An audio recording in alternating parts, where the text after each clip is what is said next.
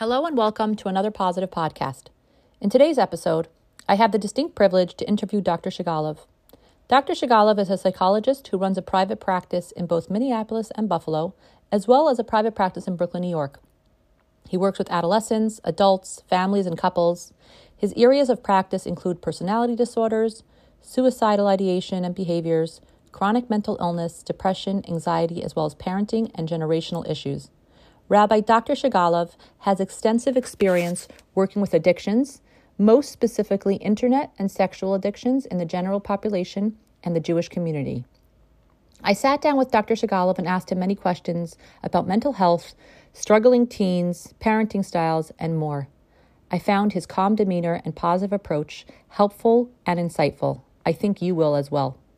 I would love to hear your thoughts and feedbacks on this podcast, as well as what came up for you. Let's keep this conversation going. Feel free to email me with any questions or comments that you have. And in addition, if you'd like to hear more information on positive life coaching that I offer, or if you'd like to sign up for a free consultation, you can reach me through my website at apositivecoach.com.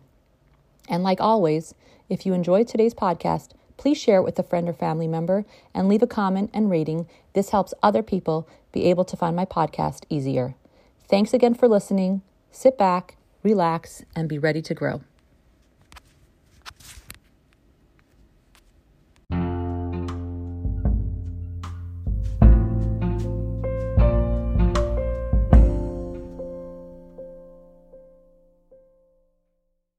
Thanks again, Dr. Shagalow, for joining us today. We're going to get right into it with one of my first questions here. It has been, a tough few weeks for the Frum world with the Chaim Walder story. And a lot of people are discussing this. And I've heard people discuss that, it's an opportunity to discuss not only inappropriate touch and boundaries with our children, but also not to squander the opportunity and use it properly to discuss the beauty of intimacy and appropriate touch and et cetera. So my question for you is, could you give us a little bit of an understanding for a moment about what age or ages is the right time to start discussing this? And what is the correct or easier way to have this conversation about appropriate touch? Well, first of all, there are two books put out by Torah Masorah, at least, about appropriate touch and inappropriate touch. And I think those are great resources, and I think people can look those up and find them. I do have them somewhere over here. Just want to say that there are some good Jewish texts and good Jewish books which can help parents, especially children's books with pictures, which will help parents bring up the subject with their children. Okay. That's number one. Number two, you're bringing up two separate issues. One of them is appropriate touch and inappropriate touch, and the other one is the beauty of intimacy and things like that. And those are very much connected, but they are two different conversations. So I believe that the age of 3 or 4 or 5 is already the right time to talk to your children about appropriate touch. The minute your children are out of your sight and are going over somewhere by themselves, and you're letting them be by themselves and they're not being watched, is the time to talk about appropriate touch and inappropriate touch. Children need to know that the parts of their bodies which are covered are private and cannot be touched by anybody, whether it's an adult, whether it's a family member, or anything like that, except for a parent or possibly a doctor who wants to check them. But otherwise, part of their body which is covered should remain covered, and nobody has the right to touch them, or to ask them to touch them or to see any part of their body, which is usually tznius. As we all know, that inappropriate touch and child molestation and sexual abuse doesn't happen from strangers most of the time. It happens from friends. And children are taught from the beginning, be careful of strangers and things like that.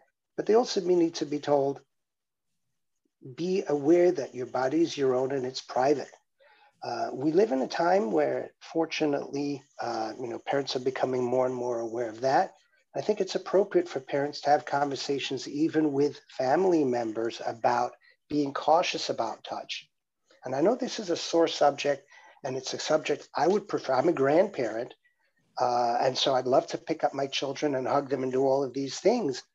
but it is appropriate for parents to tell even family members to be cautious about how they interact with children and get the permission to pick them up and do things like that, because of teaching the children to set boundaries and to be able to say no to inappropriate touch. I'm not saying that grandparents shouldn't pick up the children or anything like that, or parents should stop them from picking up the children. But these are the kind of things, we live in a new generation, and parents need to be sensitized, and children need to be given the power to be able to say no to any kind of touch, especially inappropriate touch, and know that their bodies are theirs. So this conversation starts early on. Mm-hmm. I recommend highly that if you're sending your kids to overnight camp, or you're sending your kids away to other places, to friends, that you have a quick conversation about appropriate and inappropriate touch, and appropriate and inappropriate requests and things like that. The second question you're asking about is the beauty of intimacy, and that has a lot to do with understanding a person's body, children understanding their body, and understanding what's happening to them. That's a conversation which begins at pre-puberty. That begins at 11 or 12. That's a time when parents need to sit down with their children and start having a very frank conversation about what's going to happen to their bodies. For boys, it's one conversation. For girls, it's another conversation, because that is going to happen. And it's, number one, it's physically going to happen. Their bodies are going to change, but also emotionally, they're going to change, and they're going to have thoughts and feelings and desires and interests, which are going to be unusual to them. And this is the beginning of emotional distress for teenagers, because what happens is they become exposed to these thoughts and these feelings and urges, and they don't know what to do with them. And they think there's something wrong with them. These things need to be normalized. Once upon a time, we may have been able to get away with not talking about it and hoping that they won't get exposed. Nowadays, we cannot afford not to expose our children to these things, because if we don't expose them to expose these things, if we do not have these conversations with our children, they will hear about it from other sources. That's why it's so important for us to be the first ones, try to be the first ones, so that we're not playing catch up when they hear strange and weird ideas from other people. I can't tell you about how many strange ideas teenage boys and teenage girls have about themselves, simply because they have no experience and nobody's had a conversation with them. And as a result, simple things which we take for granted are self-understood are not understood by teenagers, by young men, and by young women. So that conversation begins hopefully just before puberty. For boys, I think great opportunity for that is that they start to learn for their bar mitzvah, and which is usually around 12. By then is the time to start to have a conversation with them already about what's going to happen to them, how their body's going to change, and that these things are normal. And this is part of the struggle, and this is part of the challenge of becoming an adult. Yes, that makes sense. That resonates. With regard to teaching them the facts of life, instead of them learning about it from the playground or in their classroom or in camp, they should be hearing it from us. And I'm curious if teaching them about the facts of life should be happening a little bit earlier than that, because I want to be the first one to be teaching them. So I'm wondering if, a little bit younger would be the time to talk about, well, you said about the body changes is one conversation. Inappropriate touch, starts earlier. Obviously, you said when they leave your house at 3 or 4, or that age when they understand that. And with regard to teaching them about the facts of life, a lot of people are not sure when the right time to discuss that is. And I'm curious what your feelings about that are. Well, we're lucky because, our kids go to school and they go and they learn Chumash and they learn things like that. So if we're talking about the Orthodox Jewish community, yes, there are opportune times when we can bring up the subject with them. What it's a good idea is for parents to become sensitized to this idea and to be ready for it. Children learn about these things in school. They learn things in Chumash. And instead of running away from these things, when children ask us innocent questions, what's a good idea is to give them straightforward, simple answers. We don't have to give them that much information, but there's basic information, we learn in Chumash and, ideas about, and Yaakov laid with her and she had a child. Right. That's an opportunity to tell our children, if they ask the question, what does this mean? Mommy and Tati have to lay together to have a baby. Simple, start the conversation there. If they ask more questions, just respond as basically as you can, giving them the minimal information they're asking for. It's an important way to do that. So we have ample opportunities. And the nice thing about that is we're giving them the answers in a very naturalistic way. And we're giving to them from a Torah perspective. This is the Torah which they're learning. And it's a great springboard. And that's why also boys putting on tefillin, it's a great time. They may start going to mikveh, talking to them about what the importance of what mikveh is about. Your body's going to change, things like that. You have great opportunities to introduce ideas about sexuality and about their body changing in a very healthy way, and also busting myths for these children. Yeah. And I can go into these myths which children have, just go on forever, the mistakes they have because they pick them up from other people or they imagine things about themselves. Right. So let's give them the information from us. Let us be that first place that they're coming to. Absolutely. Right. It seems like teens today are struggling more than ever before. Even 5 years ago, even after COVID now, or I shouldn't say after, during COVID. What would you attribute this to? Like, we know there's so much anxiety, depression. It's starting even younger than before. You see 12-year-olds that are struggling with suicide ideation, and addiction is a big thing for teens. And I've heard you speak before, and I'm sure many of my listeners have heard before your talk on technology. If you haven't, I encourage everyone to go listen to any of those talks. They're very informative, and they're all available, I think, on YouTube, or I can give you that information if you'd like. But I know that you have a very important position on technology, and you've been a real leader in that respect in discussing its dangers, et cetera. What else besides technology, or do you feel it's just technology, that would you attribute all of this struggle that we're seeing today? So I want to make a clarification first, and Okay. I appreciate all of that. The clarification I want to make is I'm not against technology at all. Right. I actually think technology is quite a positive thing and it can be used very well. And I don't think there's a problem if parents introduce it to their children and children learn how to use it in a responsible way. Most of the things I talk about is just being responsible and cautious about it and being careful about it and doing it in a way that children learn responsibility. Just want to put that out there. My biggest issue is when parents are giving smartphones to their children and there's no control. This is something which is not for children to have at a very young age. So I want to put that out there. In terms of what children struggle with, I think that I also want to say that, mothers and fathers don't call me when the children are doing well. So there are a lot of children who are doing wonderfully out there, and out this generation, the kids who I see, there's a lot of tremendously positive things which are happening. Absolutely. Look around, and this is just a wonderful thing that our children are growing in an age like this, and they're doing well. But I think at the same time, as you pointed out, there are children who are struggling. And yes, I think we do see depression and anxiety earlier and earlier. It may be indirectly related to technology.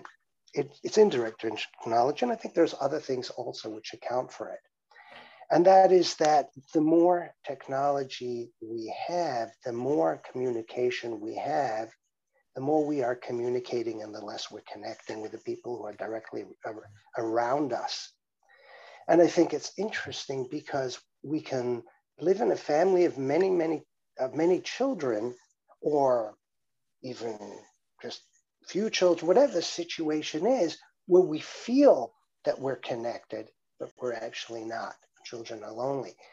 And I think that's having a big effect on our children. Our children are being raised by technology, or our children, people don't have the time to be fully focused on their children because we live in such a busy society today.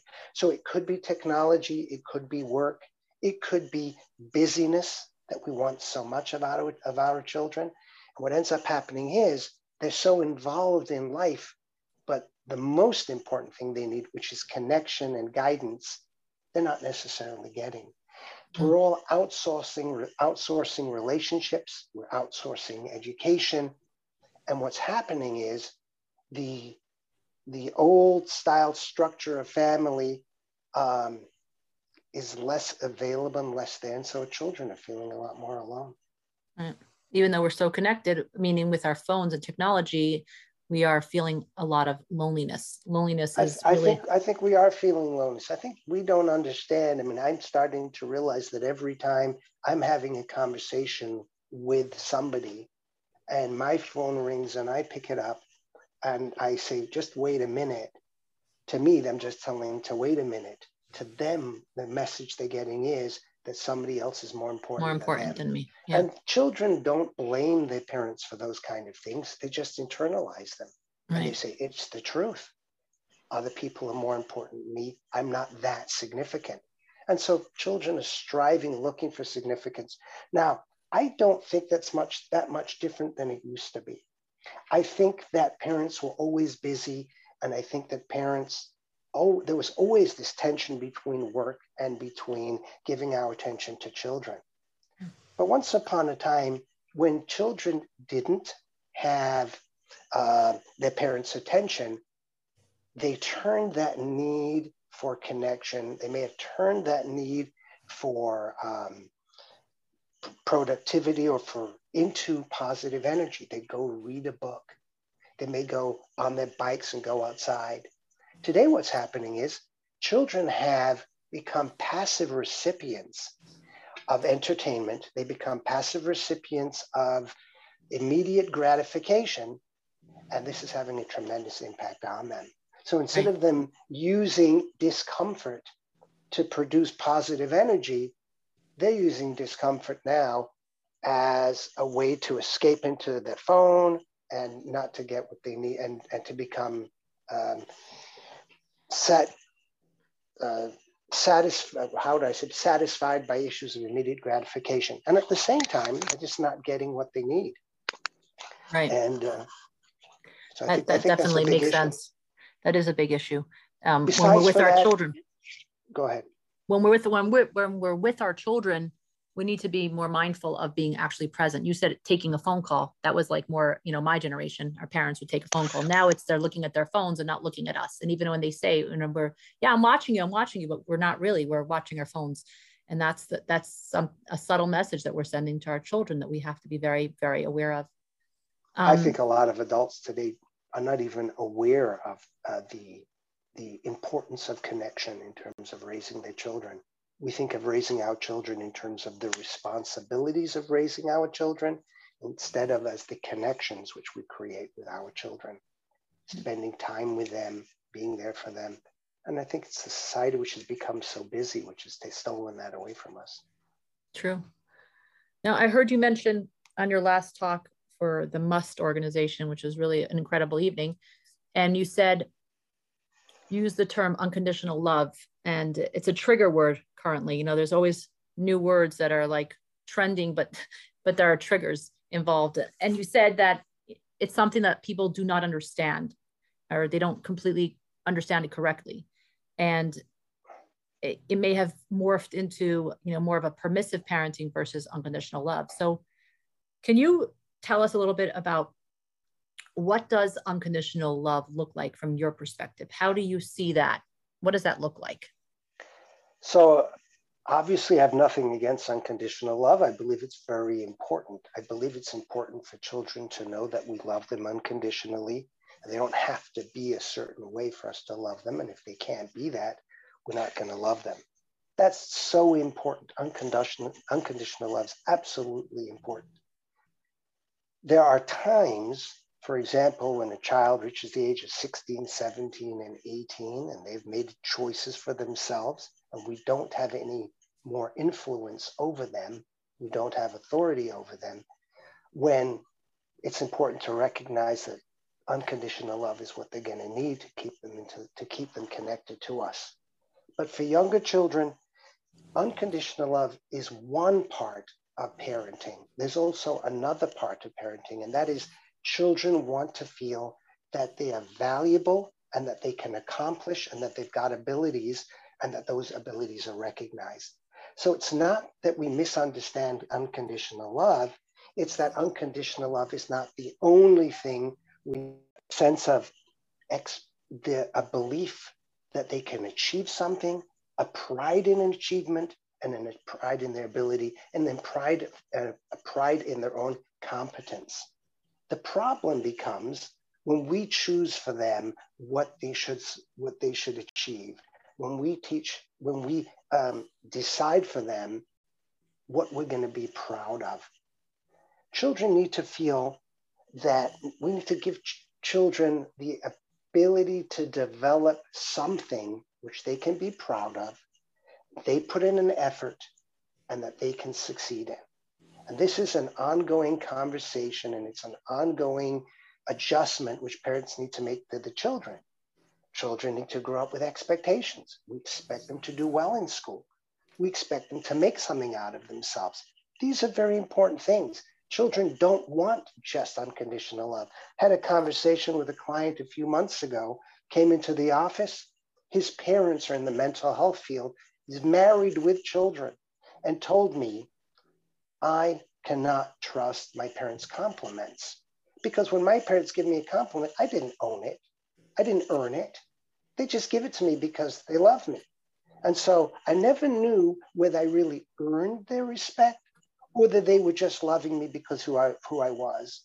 And so here's a person telling me he was running around looking for people who set expectations for him. He was able to meet them and get what he called real compliments. Our children need unconditional love, but they also need from us a sense of expectation and the pride that they can accomplish those expectations. But we as parents need to make sure that the expectations we set on our children are expectations which they can meet. We also need to give them the opportunity to find those things which they are motivated, they're excited to do, and then help them learn how to put in the effort to be able to achieve and to succeed in those things. It can be academics for some kids. Some kids won't achieve that well in academics. What we need to teach them is that if we modify the academics and they work hard, they can be complimented, and that's something which can give them self-esteem. They don't have to be like everybody else. I watch phenomenon in our educational institutions and in the yeshivas, which on one hand is a beautiful thing, but on the other hand, I think it's important for us to be cautious about. Yeshivas are doing a wonderful job today. I see directors of the yeshivas and of the schools being more and more sensitive of mental health issues and taking guidance from mental health professionals. And I think that's an amazing accomplishment in this generation.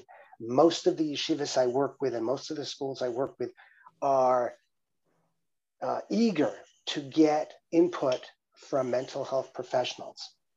But I also notice something which I think is something which schools have to become cautious about. And that is what I call these mitzvahs. And a mitzvah, I don't know if you're familiar with that, is a lot of these yeshivas, what they're doing is younger students, younger bachrim are coming in and doing mitzvahs. And these are great things, which we are encouraging the children to learn certain things and to learn more and more. And what's happening is boys and girls are becoming more and more involved in academic excellence or academic knowledge at the cost of their own self-care. And yes, in the short term, they may feel like they're going to be rewarded, recognized for academic excellence and for academic pursuit. But what's happening at the same time is they're becoming overworked and they have no time for themselves. And so in the short term, they're gaining a lot of information. In the long term, we're burning them out. Right.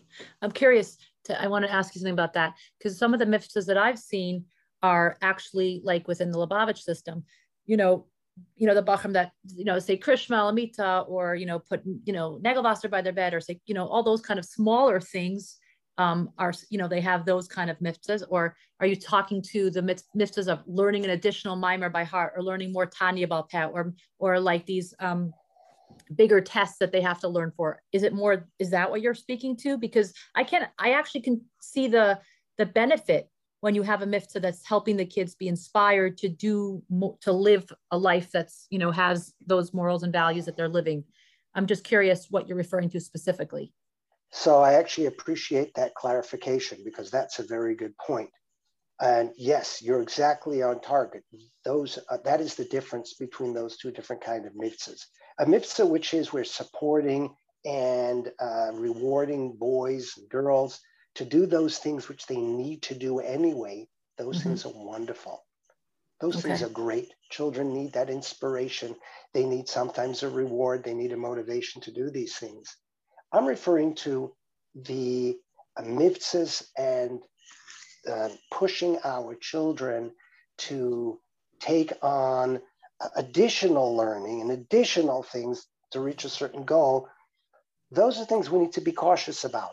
Don't get me wrong, they're not bad things. However, we need to be cautious about who's doing them and why they're doing them. Is this something which they want to achieve, or is this something which they're doing because everybody else is achieving and it's taking a big cost on them? That's what I'm referring to. Yeah, that's a very good point. I never thought of it that perspective.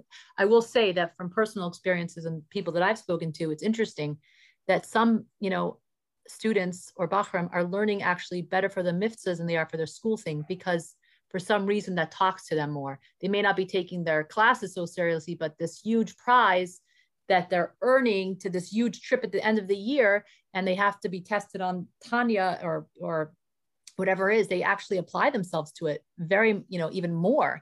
So it's an interesting perspective that I never thought of before, that there are students that for them, it's too much. It becomes an addition to their scholastic achievements. It's too much for them. Absolutely. And again, like you said, a lot of the children are going to benefit from these things, but I think it's important for us to keep an eye and watch the impact it's having on other children.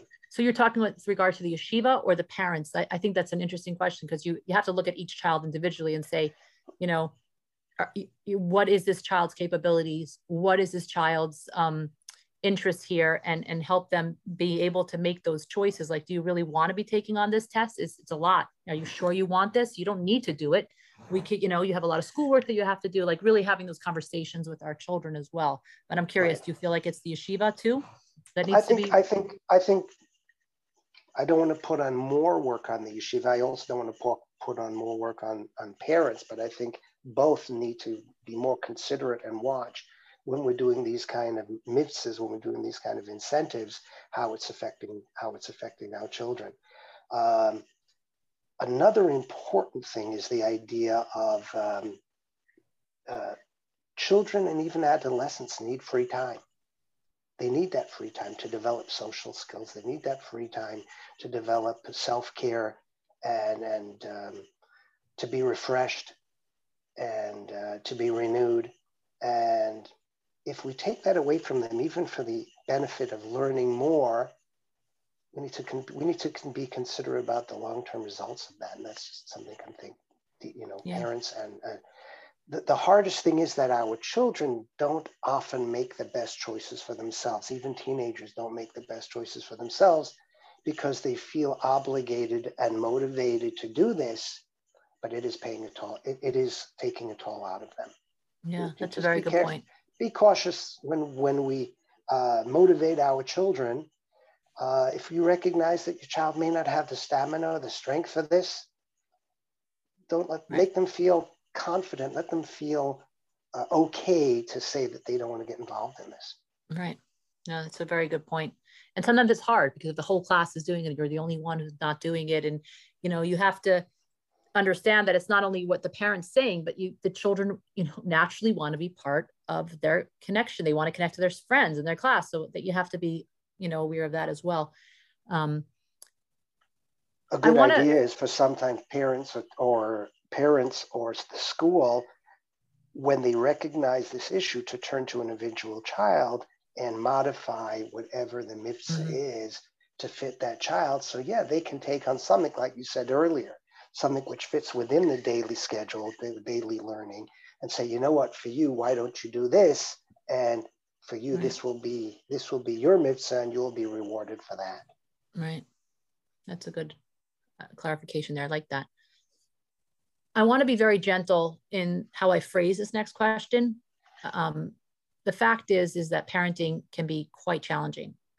And if you have challenging kids who are struggling, even more so. You know, you could have children who require therapy and medications. And I've spoken to many different parents who have shared this idea with me.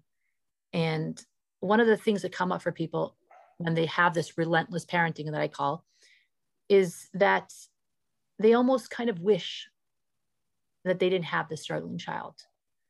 And I've been asked on numerous occasions, like, I'm so embarrassed that I even verbalize this, that I feel this way, how can I think this way?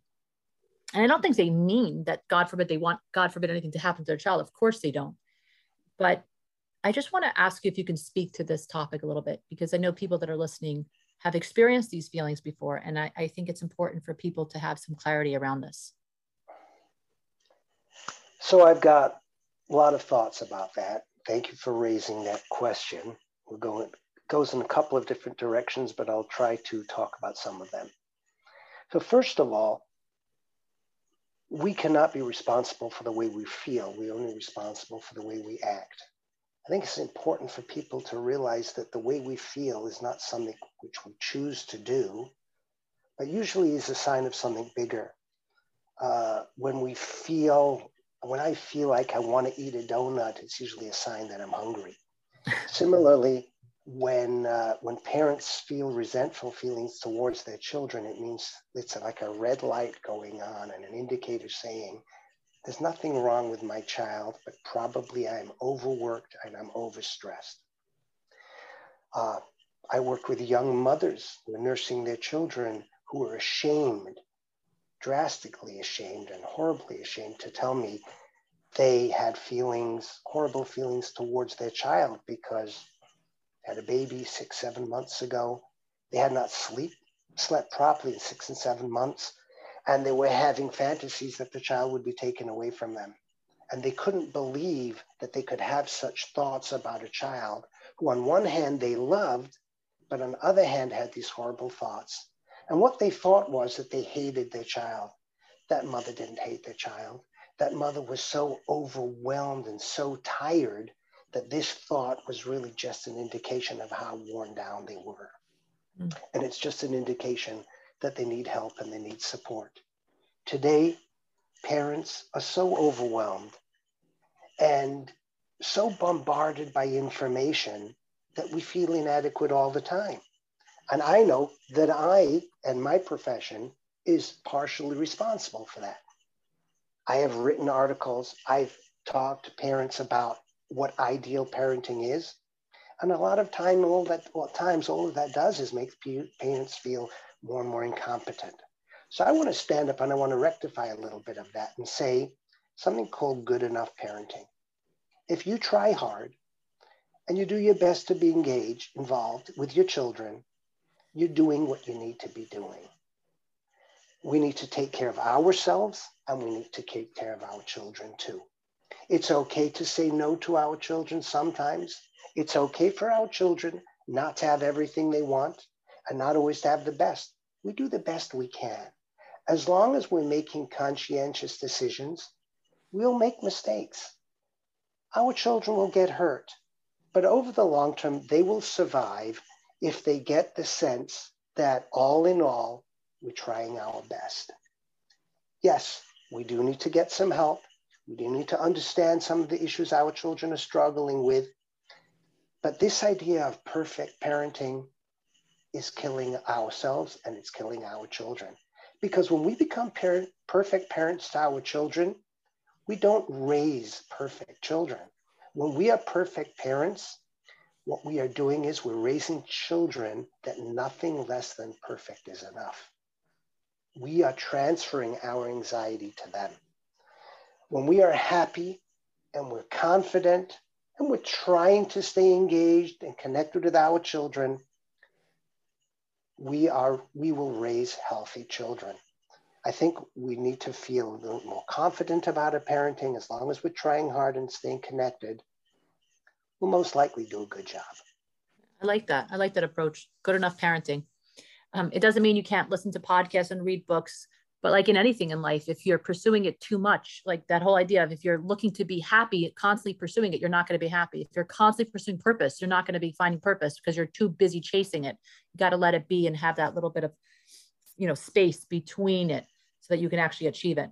And I think that really resonates with me, that idea that a parent that's feeling these maybe negative feelings for their child should look at it and say, hey, like you said, what are our emotions are there to tell us what we're feeling? So, hey, let me take a step back and say, I may need to be asking for someone to step in here, my spouse, my parent, another friend, to help me so that I can take some space so that I can come back refreshed for this child, because I am feeling this way. Use it as like almost like a red flag, like you said, to really help us say, okay, what can I do about this?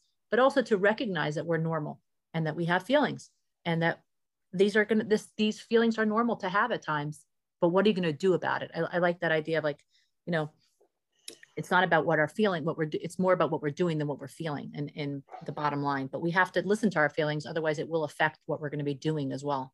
So that really resonates with me. I want to take a different angle for a minute.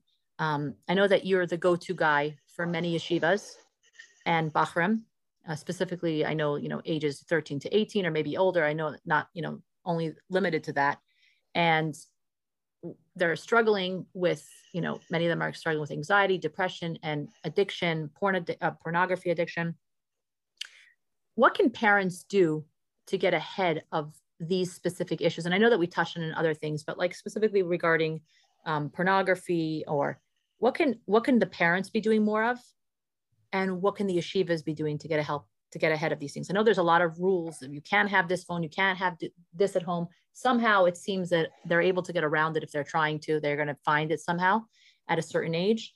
But are there any things that we can be doing ahead of time? Discussions, conversations. What else can we be doing, and what can the yeshivas be doing? So first of all, I think parents are doing a lot already, and I think yeshivas are doing a lot, and they're doing as much as they can. I think technology and other influences are really, really causing a lot of stress.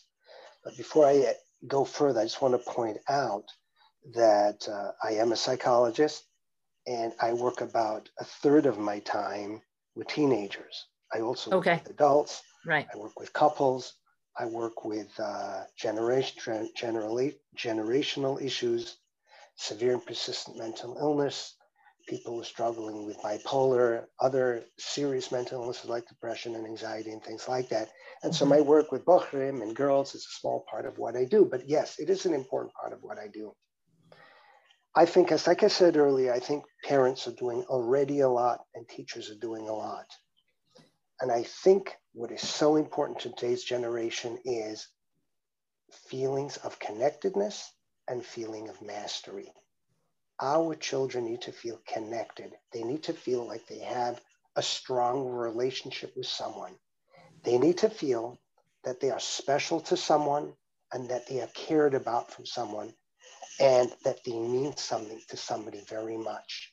Yes, we grow up in families. We know our parents love us. We say that all the time. We know our parents cared for us. But are we special to them?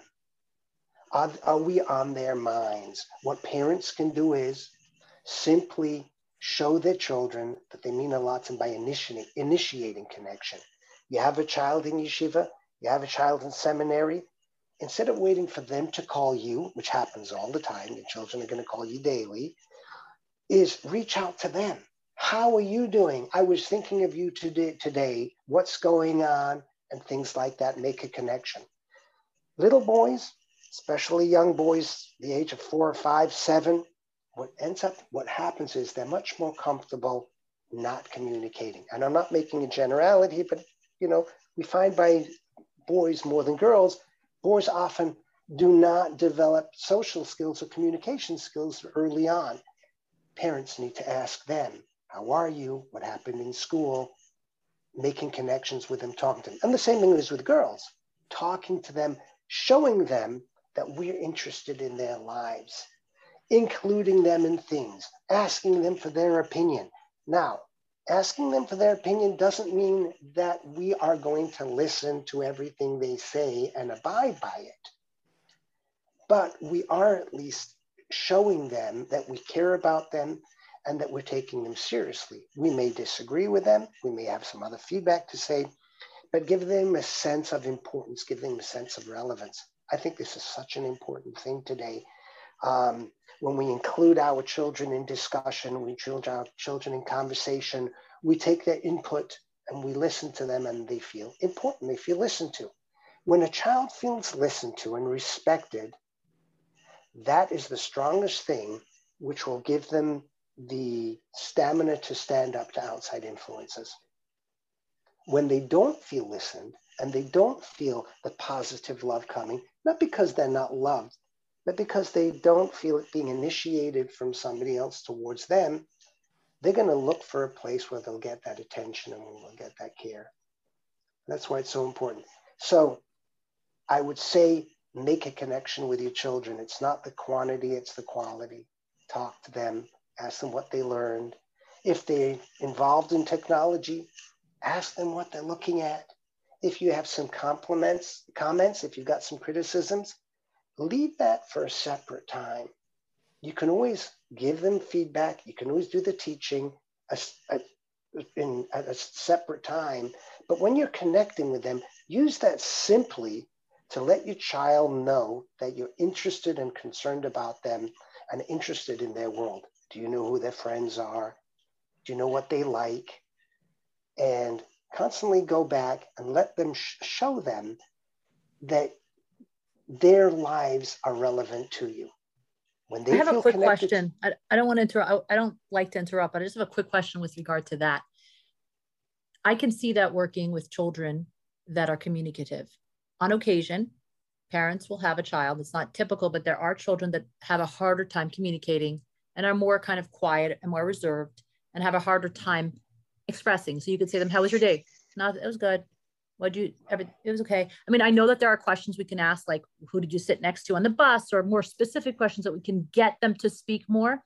But I'm curious, if you have a teenager that's not necessarily being so responsive, that's going to be a challenge to try to connect with that child, especially if they're away from home in yeshiva. So, simple thing I would say to you is, it's true. Some kids are hard to communicate with. The answer to that is twofold. First of all, people who have a difficult time communicating, often it's because it's face-to-face and you're asking them a direct question. Mm-hmm. Sometimes if you're talking about something else which is interesting to them, it's easier for them to communicate. You don't have to be asking them always, how are they doing? You can be sharing with them information about something which they like. So for example, even if it is a video game, and they are happen to be playing a video game, sit down and play with them for a little while. If you know they're interested in something, watching sports, sit down with them and talk to them about what they're interested in talking about. You'll be surprised how quickly they will talk. I know personally from some people who have difficulty with face-to-face communication. They love it when you're driving in a car and you just kind of throw out a question and they answer it because they don't feel put on the spot. The both of you are looking in a different direction, not looking at each other, so they don't feel overwhelmed by the interaction. And another thing is having children participate in activities.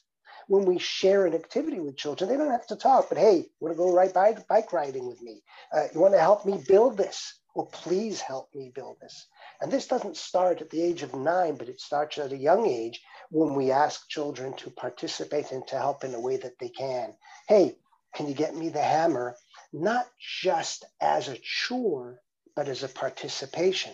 Oh, wow, you helped me build that. Thank you so much. That sense of accomplishment, not just of necessity. Do you want to help me do the laundry? Not just please fold your clothes, but can you help me out? And that gives them a sense of importance. So it doesn't have to be specifically through talking about things. It could be through shared activity that a child also feels valued and important. That's a great, and recognized. That's a great answer for that. Thank you. And I apologize for interrupting your train of thought there, but that's helpful. Can you just share with us some thoughts and some guidance with regards to the bigger issues that you're seeing today? Like, I know that we've all talked, how do we get ahead of them? We want to avoid calling you professionally. Okay. We want to just see you on, the screen like this, but I know this is a broad question. Can you speak openly and just give us a message, like something that you could share with us with regard to overall mental health for our children and our families? So you're trying to talk me out of my job, aren't you? A little bit. I will actually go in the opposite direction first, and I will say, I think that sometimes getting advice or getting feedback or talking over an issue before it becomes a problem is actually a healthy thing. Instead of seeing professional help as something you go to when there's a problem, sometimes think of it as something just to get clarity about how to proceed in an issue, whether it's parenting, whether it's relationships. Often people feel that getting some advice, getting some feedback is a sign that there's a problem. I don't think it's true. We find in Pirkei Avos, Knei lecha chaver, find for yourself a friend. I like to think of myself as that chaver that people come to and ask me questions. Obviously, I'm not talking about having to go to a therapist every single week for a year. I'm talking about just a short consult. So the first thing is, maybe we need to be less afraid of getting some guidance. I like that reframe. That's a good way of, I like that reframe. We have to be looking at it as a way of, that it's not a negative thing to be calling a therapist or a coach or a psychologist and asking them, what is their take on this for some clarity on something. That's not necessarily a negative. That's actually a plus. It means you're getting ahead of it. I like that. Absolutely. And that's not only a therapist. I would say it may be the teacher of your children. It may be a mashpia. It doesn't have to be a therapist. It could be a good friend. It could be a mother. If we try to think that we have to figure this out all by ourselves, I think that's a mistake. We don't have to figure it out all ourselves. The other thing is, I would say, is we need to recognize that to be healthy on a day-to-day basis, we need three things. I like to call them obligation, inspiration, and recreation. We need those three things constantly. We cannot survive by one of them or by two of them alone. When I say obligation, I mean we have commitments. As observant Jews, we have to daven. As human beings, we have to go to work. As children, we need to go to school. We have chores, whether it's at home, whether it's in life. We've got obligations. We've got commitments. When we have obligations and we live up to those expectations, they give us a sense of satisfaction. We also need inspiration. We need things which excite us, which drive us, not because we have to do them, but because we want to do them and they give us meaning, a meaningfulness in life. Our Yiddishkeit, ideally, is our inspiration. But for other people, it's the art, it's their work. They're inspired by it. They like it. It gives them a strong sense of meaningfulness. That's not enough. We cannot be driven by meaningfulness. We will burn out if all we do is acts of meaningfulness and acts of obligation. We need recreation also. When I mean recreation, I mean self-care. Self-care is those things which are enjoyable. Exercise can be a form of self-care, but picking up a book which we enjoy is an act of self-care.